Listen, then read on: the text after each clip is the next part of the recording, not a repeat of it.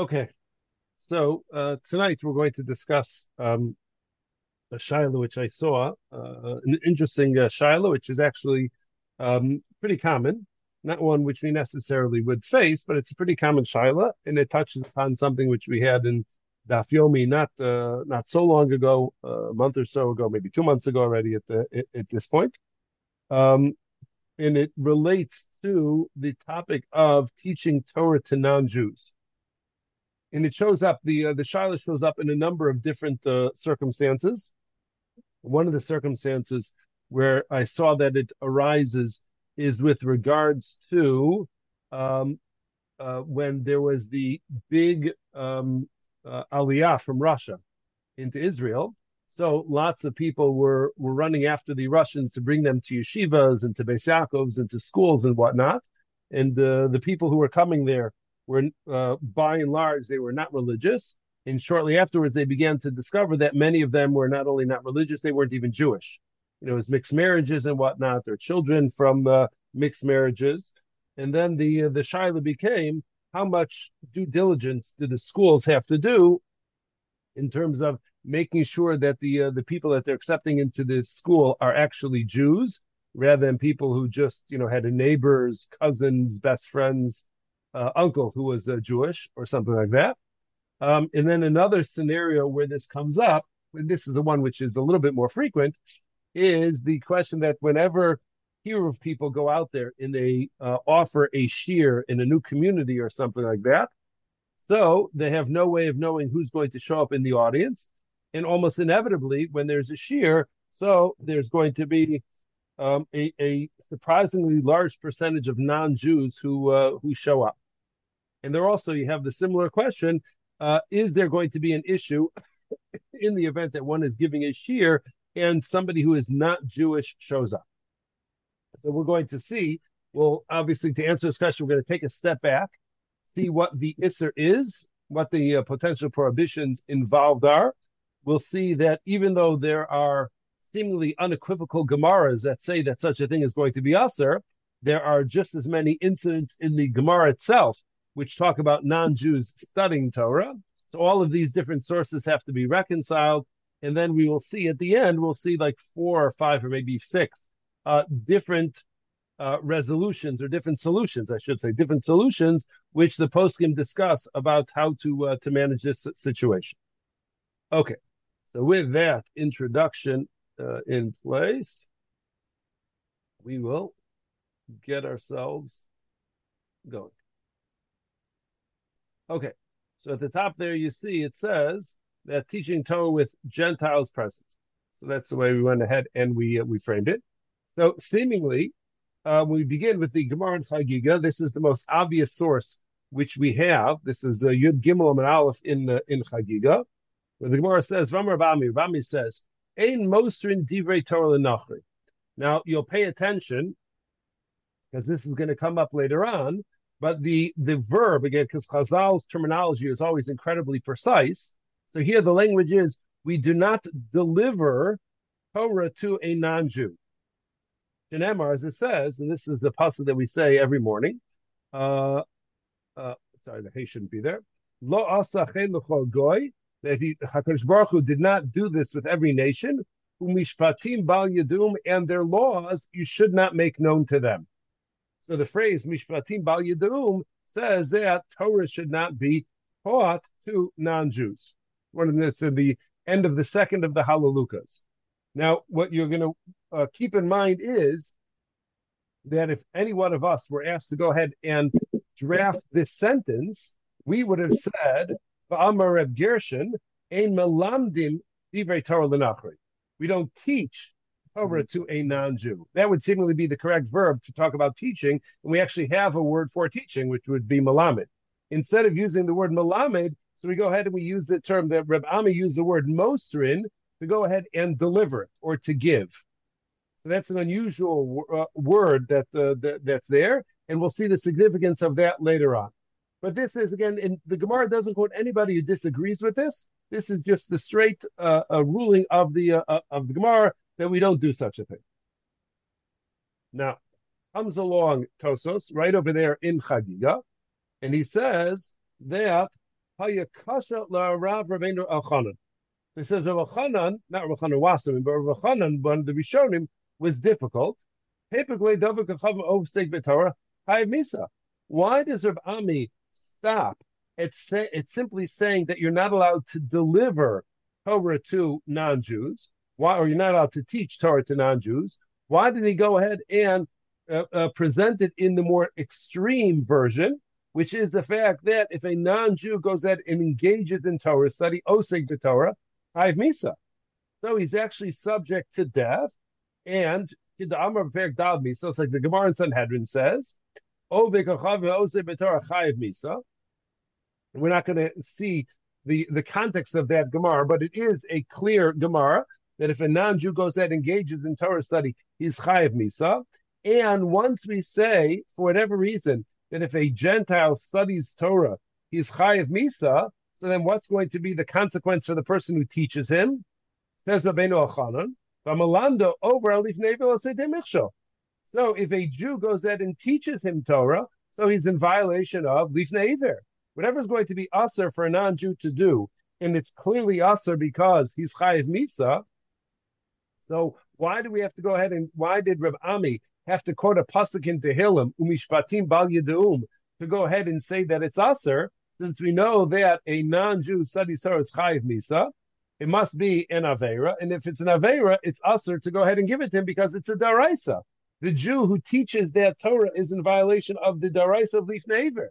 So why is Rav Ami ignoring seemingly the bigger Isser which would be involved in teaching Torah to a non-Jew?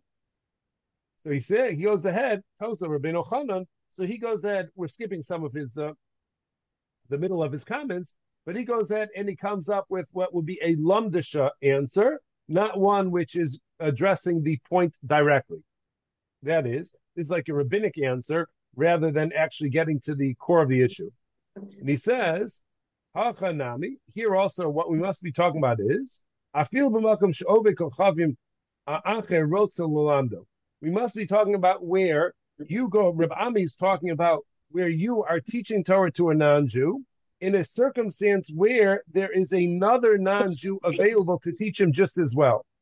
So being that there's a non-Jew available to teach him, so if you teach him Torah, it's not lifnei iver.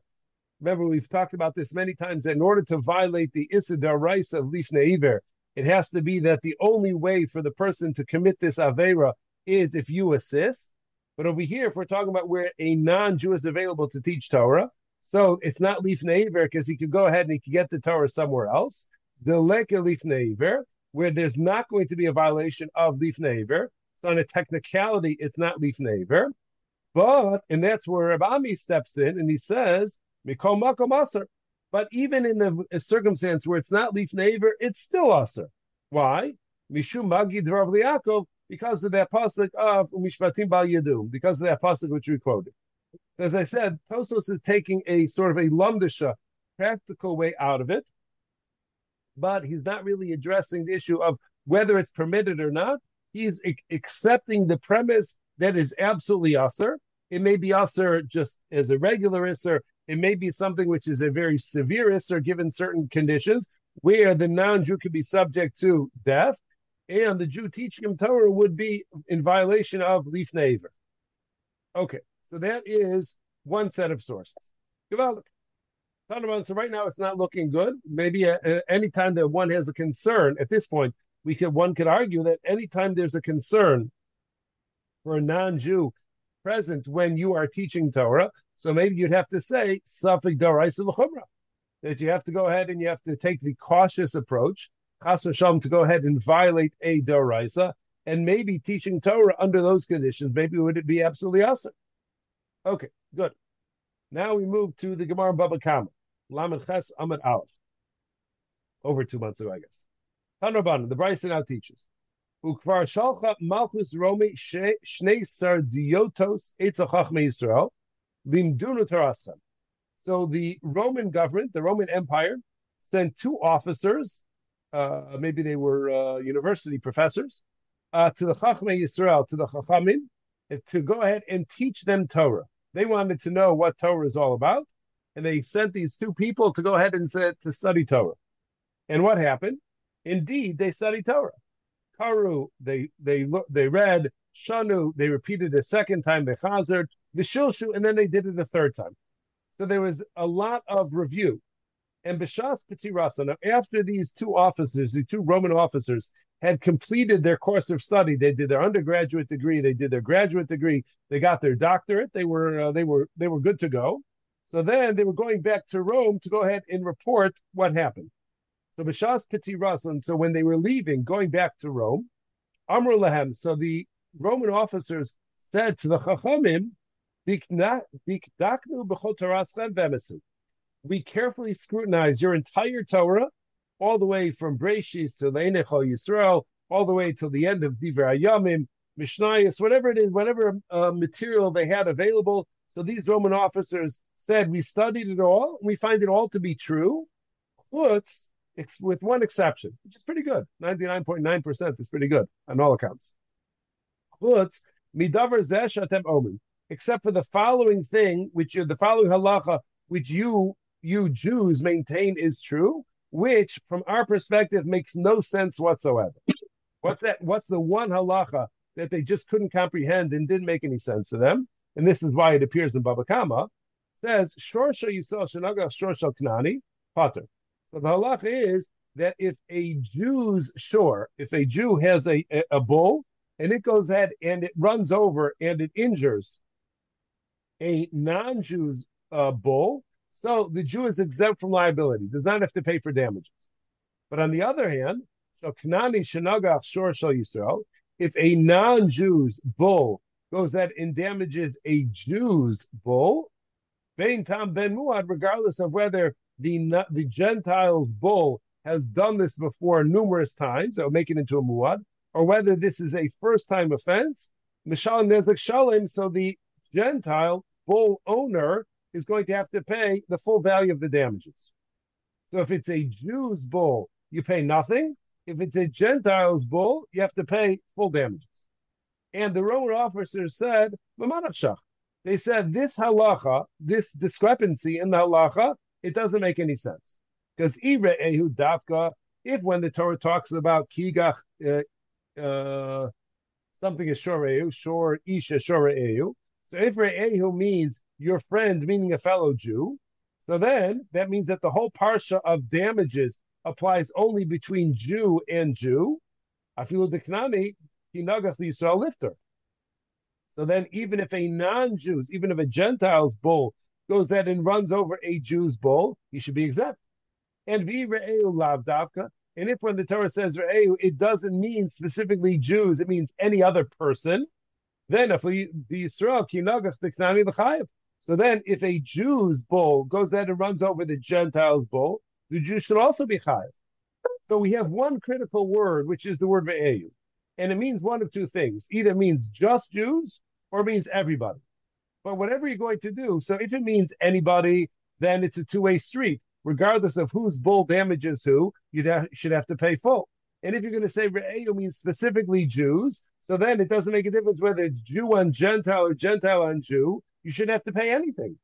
But to say that when the Gentile does it, you have to pay full damages, and when the Jew does it, you don't have to pay anything, so that doesn't make any sense. That, they claim, that is the one halacha which we find to be inconsistent, and we cannot acknowledge that it is emes.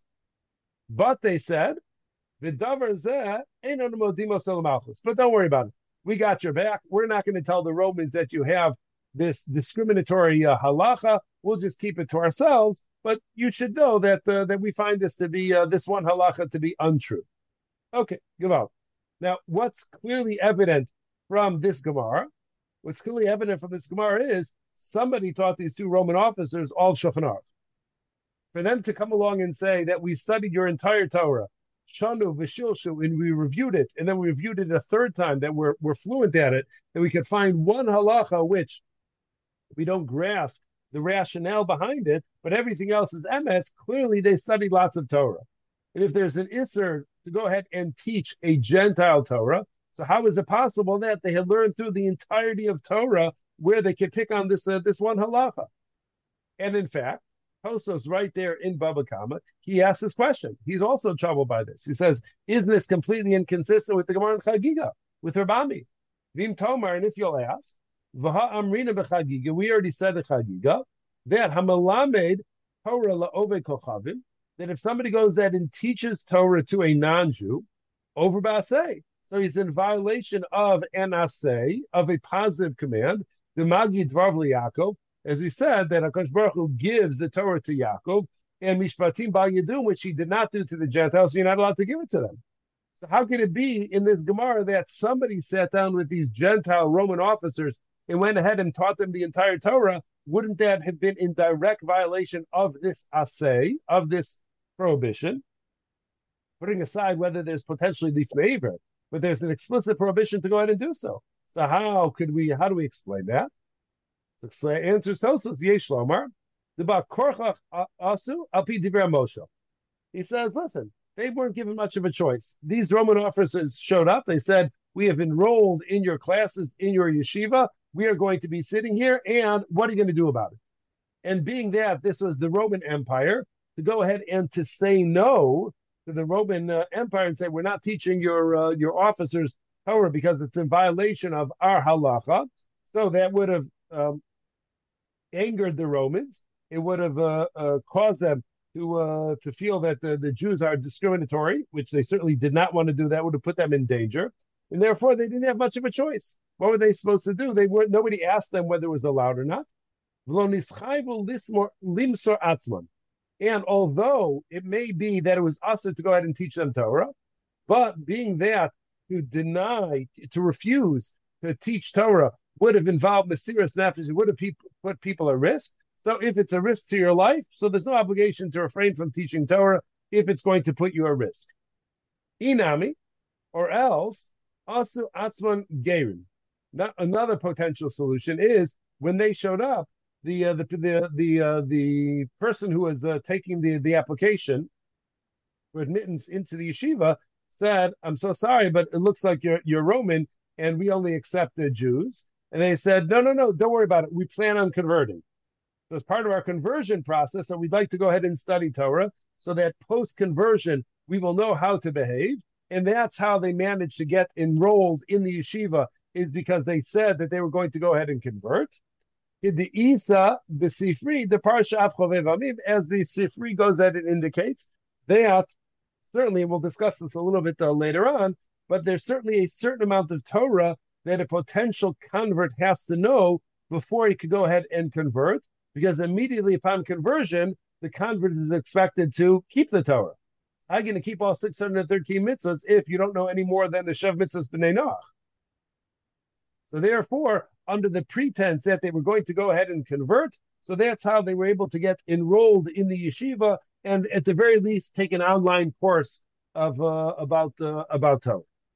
But again, we're going with the premise that the issue of there's a real prohibition against teaching Torah to non-Jews, and it's something which it's not as if there is a dissenting opinion which says that it's permitted. Every time Tosas has raised the question, he has to come up with another answer why the Gemara is talking about an exceptional case rather than just saying the Issur doesn't apply. Okay, that was number two. Now, the Shita Mekubet says he has a different explanation, a different answer as to how these Roman officers were able to sneak their way into the yeshiva to be able to study Torah. And he says, Perush, Shabo B'cheskas Yisrael. They showed up and they said, we're Jews. They said, you don't look Middle Eastern at all. You don't even look Jewish. How could you possibly be Jewish if you're not from here? They said, yeah, we're from out of town. We're from Rome. We're Jews who live in Rome, and that's why we look Roman, we dress Roman, we have a Roman accent, but we're really Jews who are from Rome. We're from Spain, like the Kohen heads. So that's how they went ahead and they showed up in the yeshiva, and they just outright lied and said who they were, because it has to be that that's the case, because the Shita Mekubetzes also confirms the Elo, because if they did not present themselves as Jews, there's no way they would have gained admission into the yeshiva. Because it is usher, we paskin, that it is prohibited to go ahead and teach Torah to a Gentile. V'cheinu b'Yushalmi, and he says in the name of the Yushalmi that that's how the Yushalmi understands the story as well, that these Roman officers lied about who they were, and they claimed to be Jewish even though they were not, and that's how they were able to study Torah. Okay? So we have now this, what would seem to be this unequivocal Isser against teaching a non-Jew Torah, and maybe now in the stories where they taught them Torah, either it was a threat to their lives and they had no choice. You don't have to be Moser Nefesh to. It's not one of the three cardinal sins to teach a non-Jew Torah. So in the threat of death or harm, so you'd be allowed to teach them Torah, or they lied, said they were going to be converts, and there's a certain amount of Torah that you're able to teach a potential convert, or they went ahead and they outright lied and they said they were Jewish, even though they were really not. Okay. Now we go to probably not where you thought we were going to go. Now we go to a Mishnah in Machshirin. Machshirin is the name of Masechta in Seder Taharos. These are the Mishnayos, the set of Mishnah, the section of Mishnayos which deals with matters of Tuma and Tahara. And the term Lahachshir or Machshirin over here is that many things become susceptible to, in order to become susceptible to Tuma, so they have to come in contact with a liquid. But it's not just if it comes in contact with certain liquids, but it has to be done intentionally. And there are numerous details related to making, let's say, fruits and vegetables and grains and whatnot susceptible to Tuma. So you have a whole Masechta called Machshirin, which discusses this. Now, in the course of that Masechta, so we have a Mishnah which is relevant to our discussion over here. It goes as follows: Matzah batinok mushlach. Let's say you find an abandoned baby. Back in the day, before you would just drop babies off at the fire station, so when they would just leave them on a street corner or something, or they would just leave them by a bus stop. So what happens when you find this abandoned baby? It's Jewish, it's not Jewish. What do we assume? We'll see the significance of this, the halachic significance of this in a moment. But what do we assume about the origin of this baby? Imrov akum. So if the majority of residents in town are Gentiles, akum. So the baby is assumed to come from the majority, and the baby will assume to be a non-Jew. Imrov Yisrael. If the majority of residents in town are Jews, let's say you're in Lakewood, so the majority of residents there are probably Jewish, probably pretty likely. So then Yisrael. So then we assume that this abandoned baby is also Jewish origin. Mechza l'mechza. Let's say it's a community, a split community, about 50-50, about half of them are Jews, half of them are Gentiles. So then Yisrael. So the first opinion, the Mishnah says, we're going to treat this child as a Yisrael. When it's 50-50 or more than 50% Jewish, we'll treat this abandoned baby as Jewish. Rabbi Yehuda says, he says we don't take into account the majority of residents. What we do is we take into account the majority of people who abandon babies. And if you live, even if it's a 75% Jewish population, but if none of the Jews abandon their babies, and the only babies which are abandoned in town are the Gentile babies, so we don't take into account the percentage of population. We take into account the percentage of those people who would abandon babies, who wouldn't want to go ahead and keep babies, and that's what we'll go ahead, and that's how we will decide. Okay. Now, you're wondering, what does this have to do with us? So we're getting there. So now, the first halacha. So you find this abandoned baby, and the Mishnah said, if the majority of people in town are non-Jews, so we assume that the baby is not Jewish. What's the significance? So I just went with the Tiferes Yisrael because he's short and to the point. One of the primary commentators on the Mishnayos. So he says, Lachilo nevelos. What that means is that as you're raising this baby, which you found on a street corner, so you don't have to go out of your way and make sure to buy him mahadrin min mahadrin glaf kosher chalav Yisrael meat.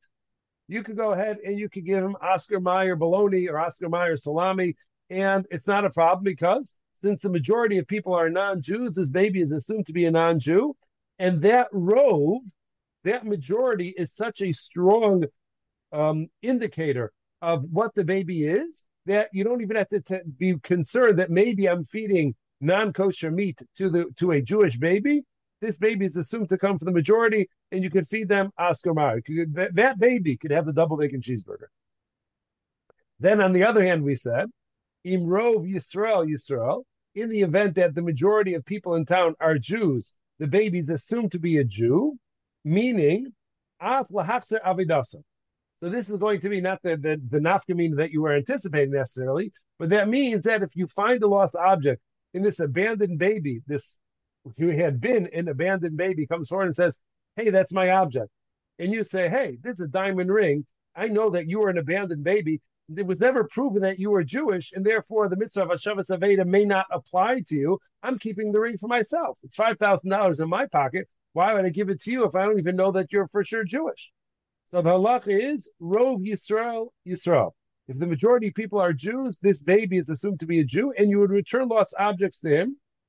The cheskas mamo kenegdo, even though there's a chazaka regarding the money against him, Rove is going to win. Okay,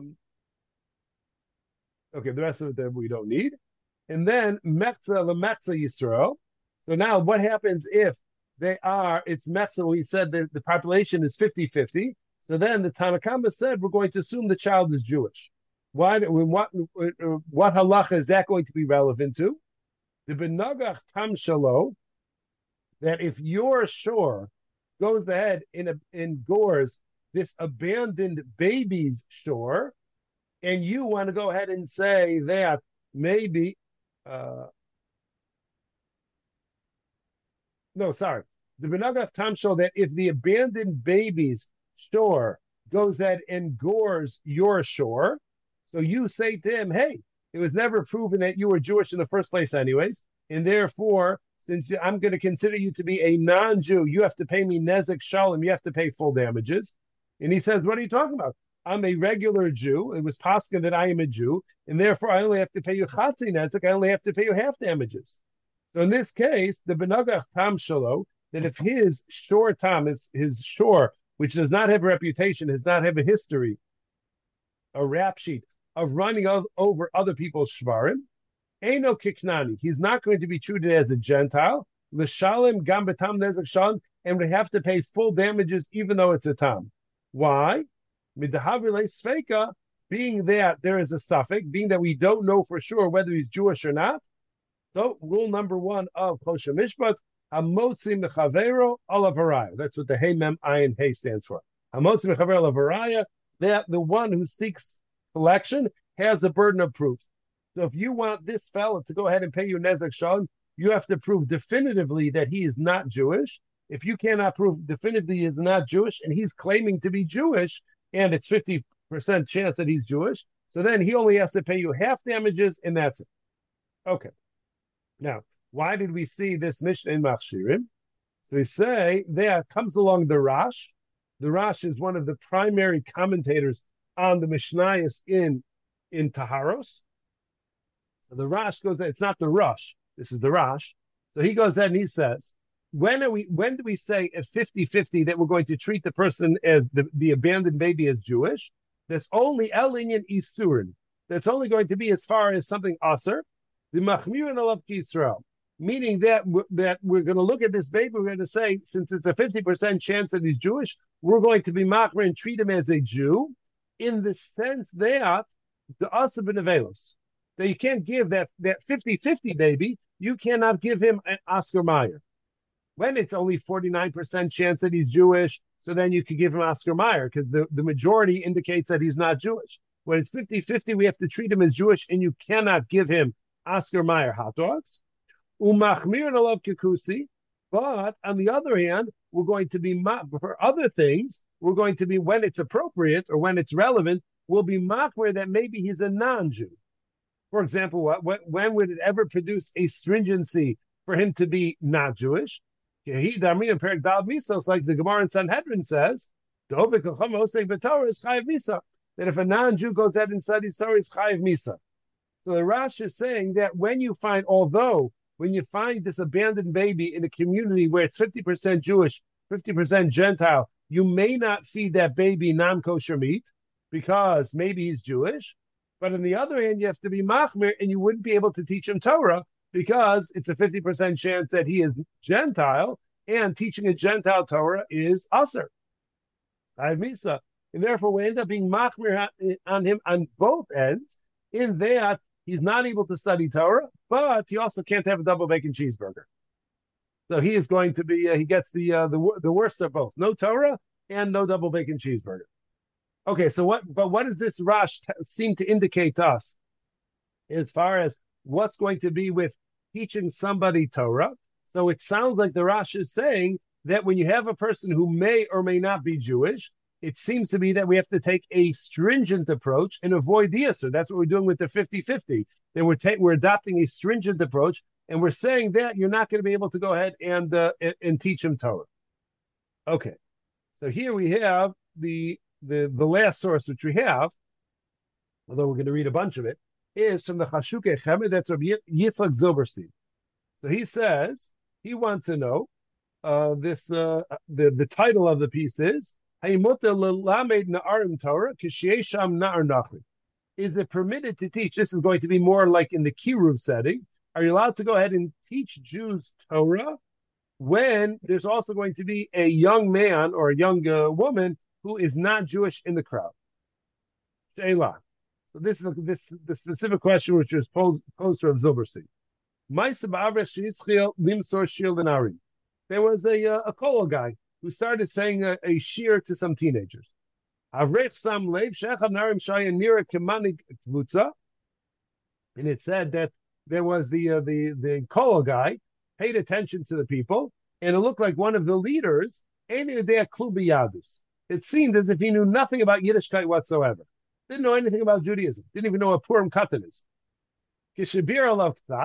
When they went ahead and he researched the matter,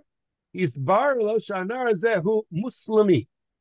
It became evident that after they discovered that the leader of the group is actually a Muslim. Let's say it was like a Boy Scout group or something like that. So it was a Jewish Boy Scout group, but the leader of the group happened to be Muslim. At least he looks Middle Eastern. And he happens to be in school together with these other Jewish boys. And the kollel guy who's leading the shir, so he says that he knows perfectly well that if he were to ask this Muslim boy to not come to the class anymore, all of the Jewish boys would stop coming to the shir. They would stop coming because they're coming because he brings them. The guy made shir, and they also won't come. So given those circumstances where if he tells the Muslim boy to stop coming, the Jewish boys will also stop coming. So what exactly are you supposed to do? Is this kollel guy allowed to continue teaching Torah because most of the people there are Jews? Or is he not allowed to violate the issur of teaching Torah to non-Jews? And if it turns out that the Jewish boys decide not to come, that's their choice. But they just because they may decide not to come, maybe that's not sufficient a reason for the kollel guy to knowingly teach Torah to a non-Jew. So that was the issue. And Rav Zilberstein spends a long time. You'll see we have a lot here, but he spends a long time exploring the different sources about the issur.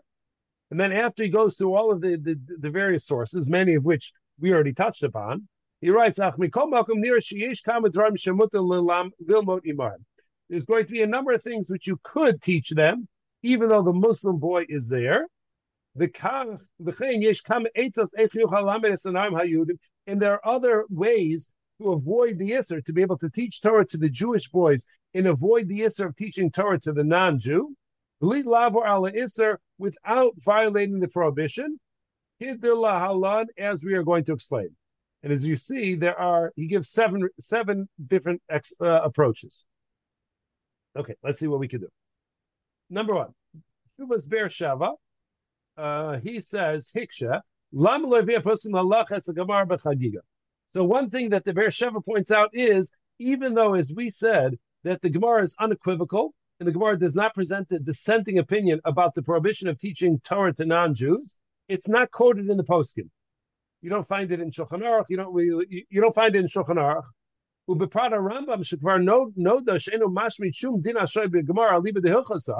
And he says specifically the Rambam, who doesn't leave out Gemaras. It's not like Shulchan Aruch says, I only address things which are halacha lemaisa, not certain sections of halacha which are not lemaisa anymore. Rambam covers everything, and the Rambam doesn't address this as something which is aser. So why is that? So he says, V'tirit. So the Be'er Sheva says, it must be, we don't pass it like this.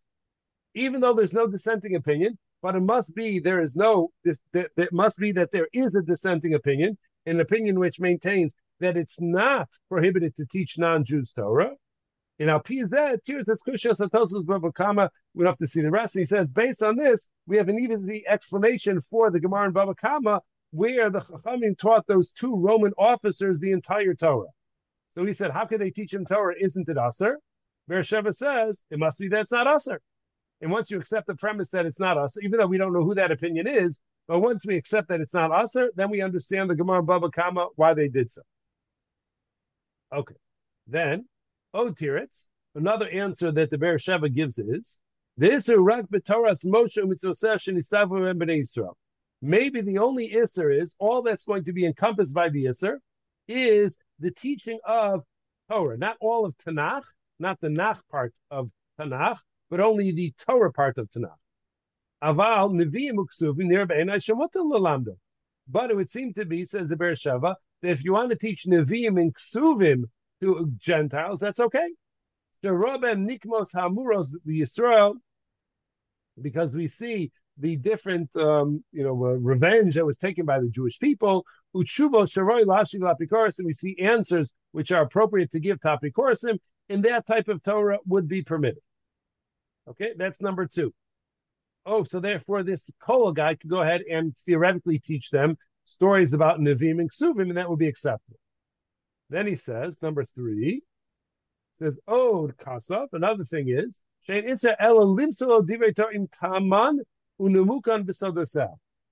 the only answer is to go ahead and to teach Torah with the reasons and the depth and the secrets behind it. And things which are known through hermeneutic principles. The Bahachi Mari because this, I told you to remember this, the language, and this is what the Gemara in Chagiga is actually referring to when it said, that's why Rabami says we don't deliver. It's not just that we don't teach, but we don't deliver them. The Torah means not only the halachas themselves, but the reasons and the underpinnings and the secrets behind those halachas. That's what we don't go ahead and give to non-Jews. But if you're just teaching them just straight up halacha, this is mutter, this is aser, we eat this fish, we don't eat that fish for those who eat fish. So whatever it's going to be, so that would be something which is acceptable. Number four, Tuvas Meshiv Davar, that's the Nitziv. He writes, he maintains that any part of Torah Shebichsav, which means all of Tanakh, is permitted to teach to a non-Jew. And how do we know that that has to be so, argues the Nitziv? Very obvious, because Hashem tziva le'Yoshua lichtov haTorah b'shivim lashon.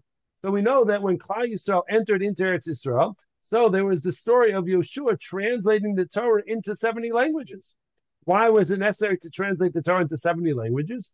Bishvil umos olam. The Gemara in Sota talks about this. It's so that the other nations had an opportunity to study Torah if they chose. And what about the Yisr to teach the Gemara in Chagiga? Uperish mishpatim bal yedum, and the prohibition against teaching Gentiles Torah. Who dinim hanilmadim mechukei Torah shini drashes them. That's going to be halachas which are derived using the hermeneutic principles, using the different types of drashas which they do. But just to go ahead, meaning Torah Shabbal Peh, but just to go ahead and teach them Tanakh, that the Nitziv says is not aser.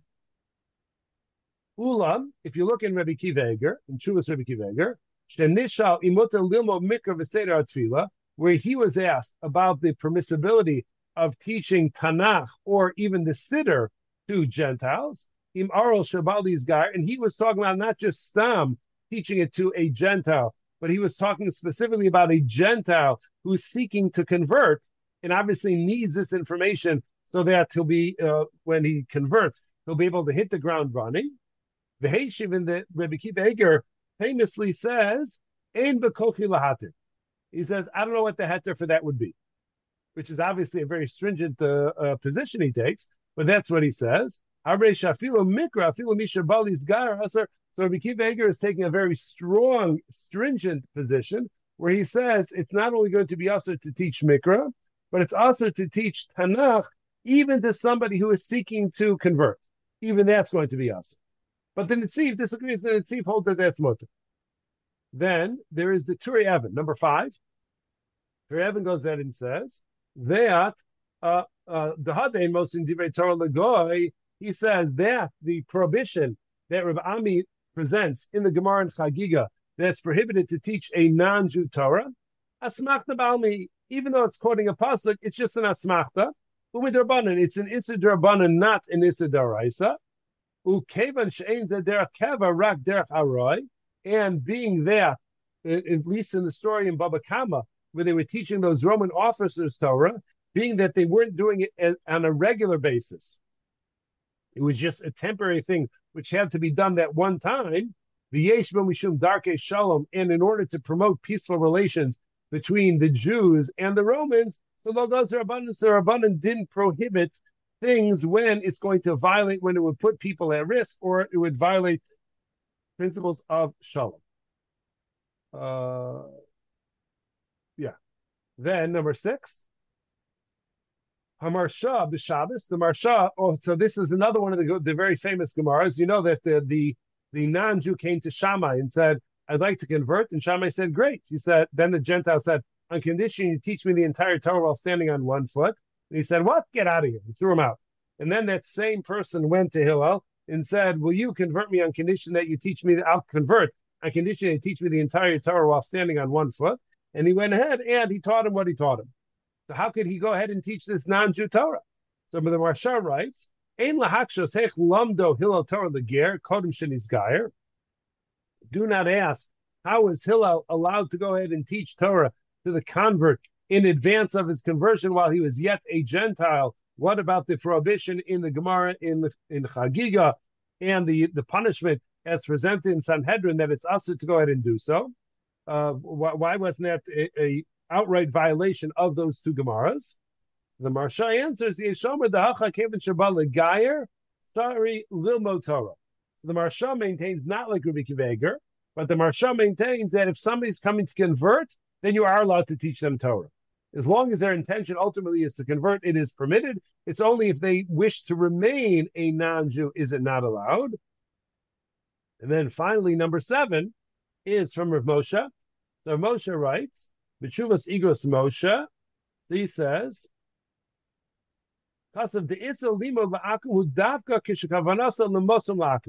he says the prohibition against teaching a non-Jew Torah is only when that's your intent. Meaning that you know that the non-Jew approaches you, he says, teach me Torah, then you're not allowed to go ahead and teach him Torah. Aval, let's say the person seeking to learn is studying for his own sake. And he has in mind, I'm teaching Torah to the Jews who are in the crowd. If there happen to be some non-Jews who are listening, that's their issue, that's not mine. But I'm teaching the Jews in the crowd. So it's not prohibited to teach Torah to Jews just because non-Jews happen to be present. And that takes care of most of the Hiruv type cases, and even in those classroom type cases, where as long as you know that there are some Jews who are present and you have in mind that those are the people that you're going to teach, so then the fact that somebody else is there, so that is something which is acceptable. And then he says that he just finishes off on his own. He says, Nira. So based on all of these explanations, it would seem that if you have a crowd of people and you know for sure there are non-Jews there, so if you could focus your attention on the Sheva Mitzvahs B'nai Noach, you go on Mitzvahs Emunah B'Hashem, like you just talk about belief in God, who adif. That's the best thing because everybody has to believe in God, even non-Jews. So that's a part of Torah which even they can study. Mitzvah, and you'll even do a mitzvah because you're teaching them principles of belief which they are obligated to believe as well. Umaisa, then he says an interesting story. Umaisa ba'autobus im kumrim shegiel l'kosa ma'aravi. There was once a busload of priests, probably Catholic priests, who show up at the Kosel. V'im bikshu l'sochech im Rav. and they wanted to speak with a rabbi. I don't know if it's the rabbi of the Kosel, I don't know if it was somebody else, but they wanted to speak to a rabbi. Vishalu ma mutar lahem lispal b'kosel ma'aravi. And respectfully, they said, we realize that this is your place of worship. It's not our place of worship, but we would like to pray here as well. What will be an appropriate thing for us to pray while we are at your western wall? V'heshiv lahem mutar lachem lomar tilim. And he said, if you want to go ahead and recite Psalms, you can recite Psalms. Because Psalms essentially revolves around belief in God.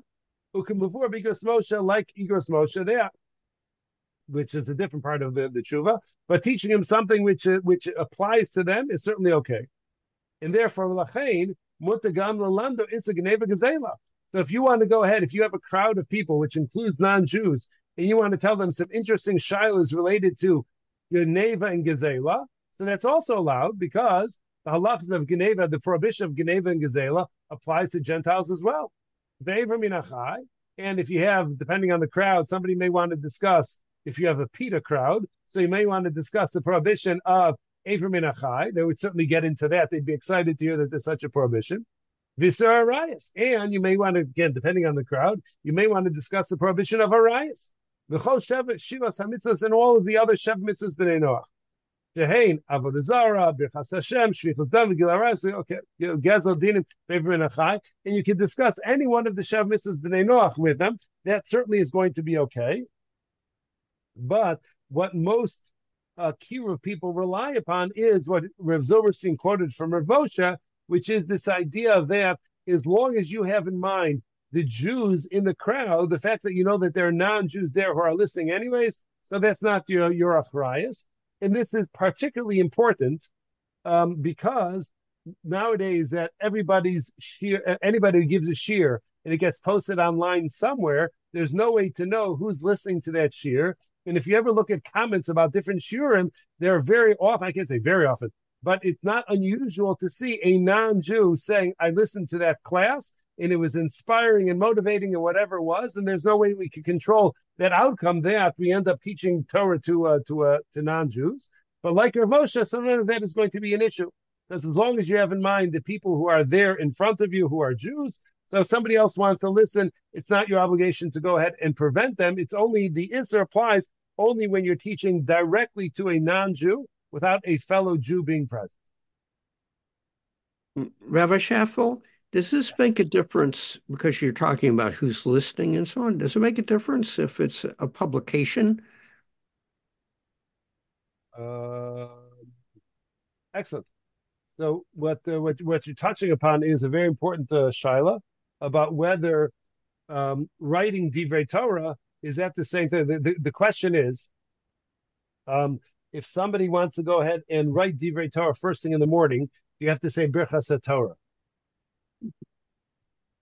Is writing considered to be like teaching? Is it considered to be studying? Or are you just writing in the things related to that? Whether Kriya is Kedibur, there's a whole sugi in and of itself. But Pashas, we would say yes, that publishing is a manner of teaching, and that would also be, but we have Rav Moshe. Rav Moshe says you're publishing for Jews. If a non-Jew decides to pick up your sefer, which is good for business, certainly, we hope that whatever it takes to make the sale. But yeah, it wouldn't be an issue to go ahead and put it out there, even though you know that there could be non-Jews who buy it. Thank you. All right.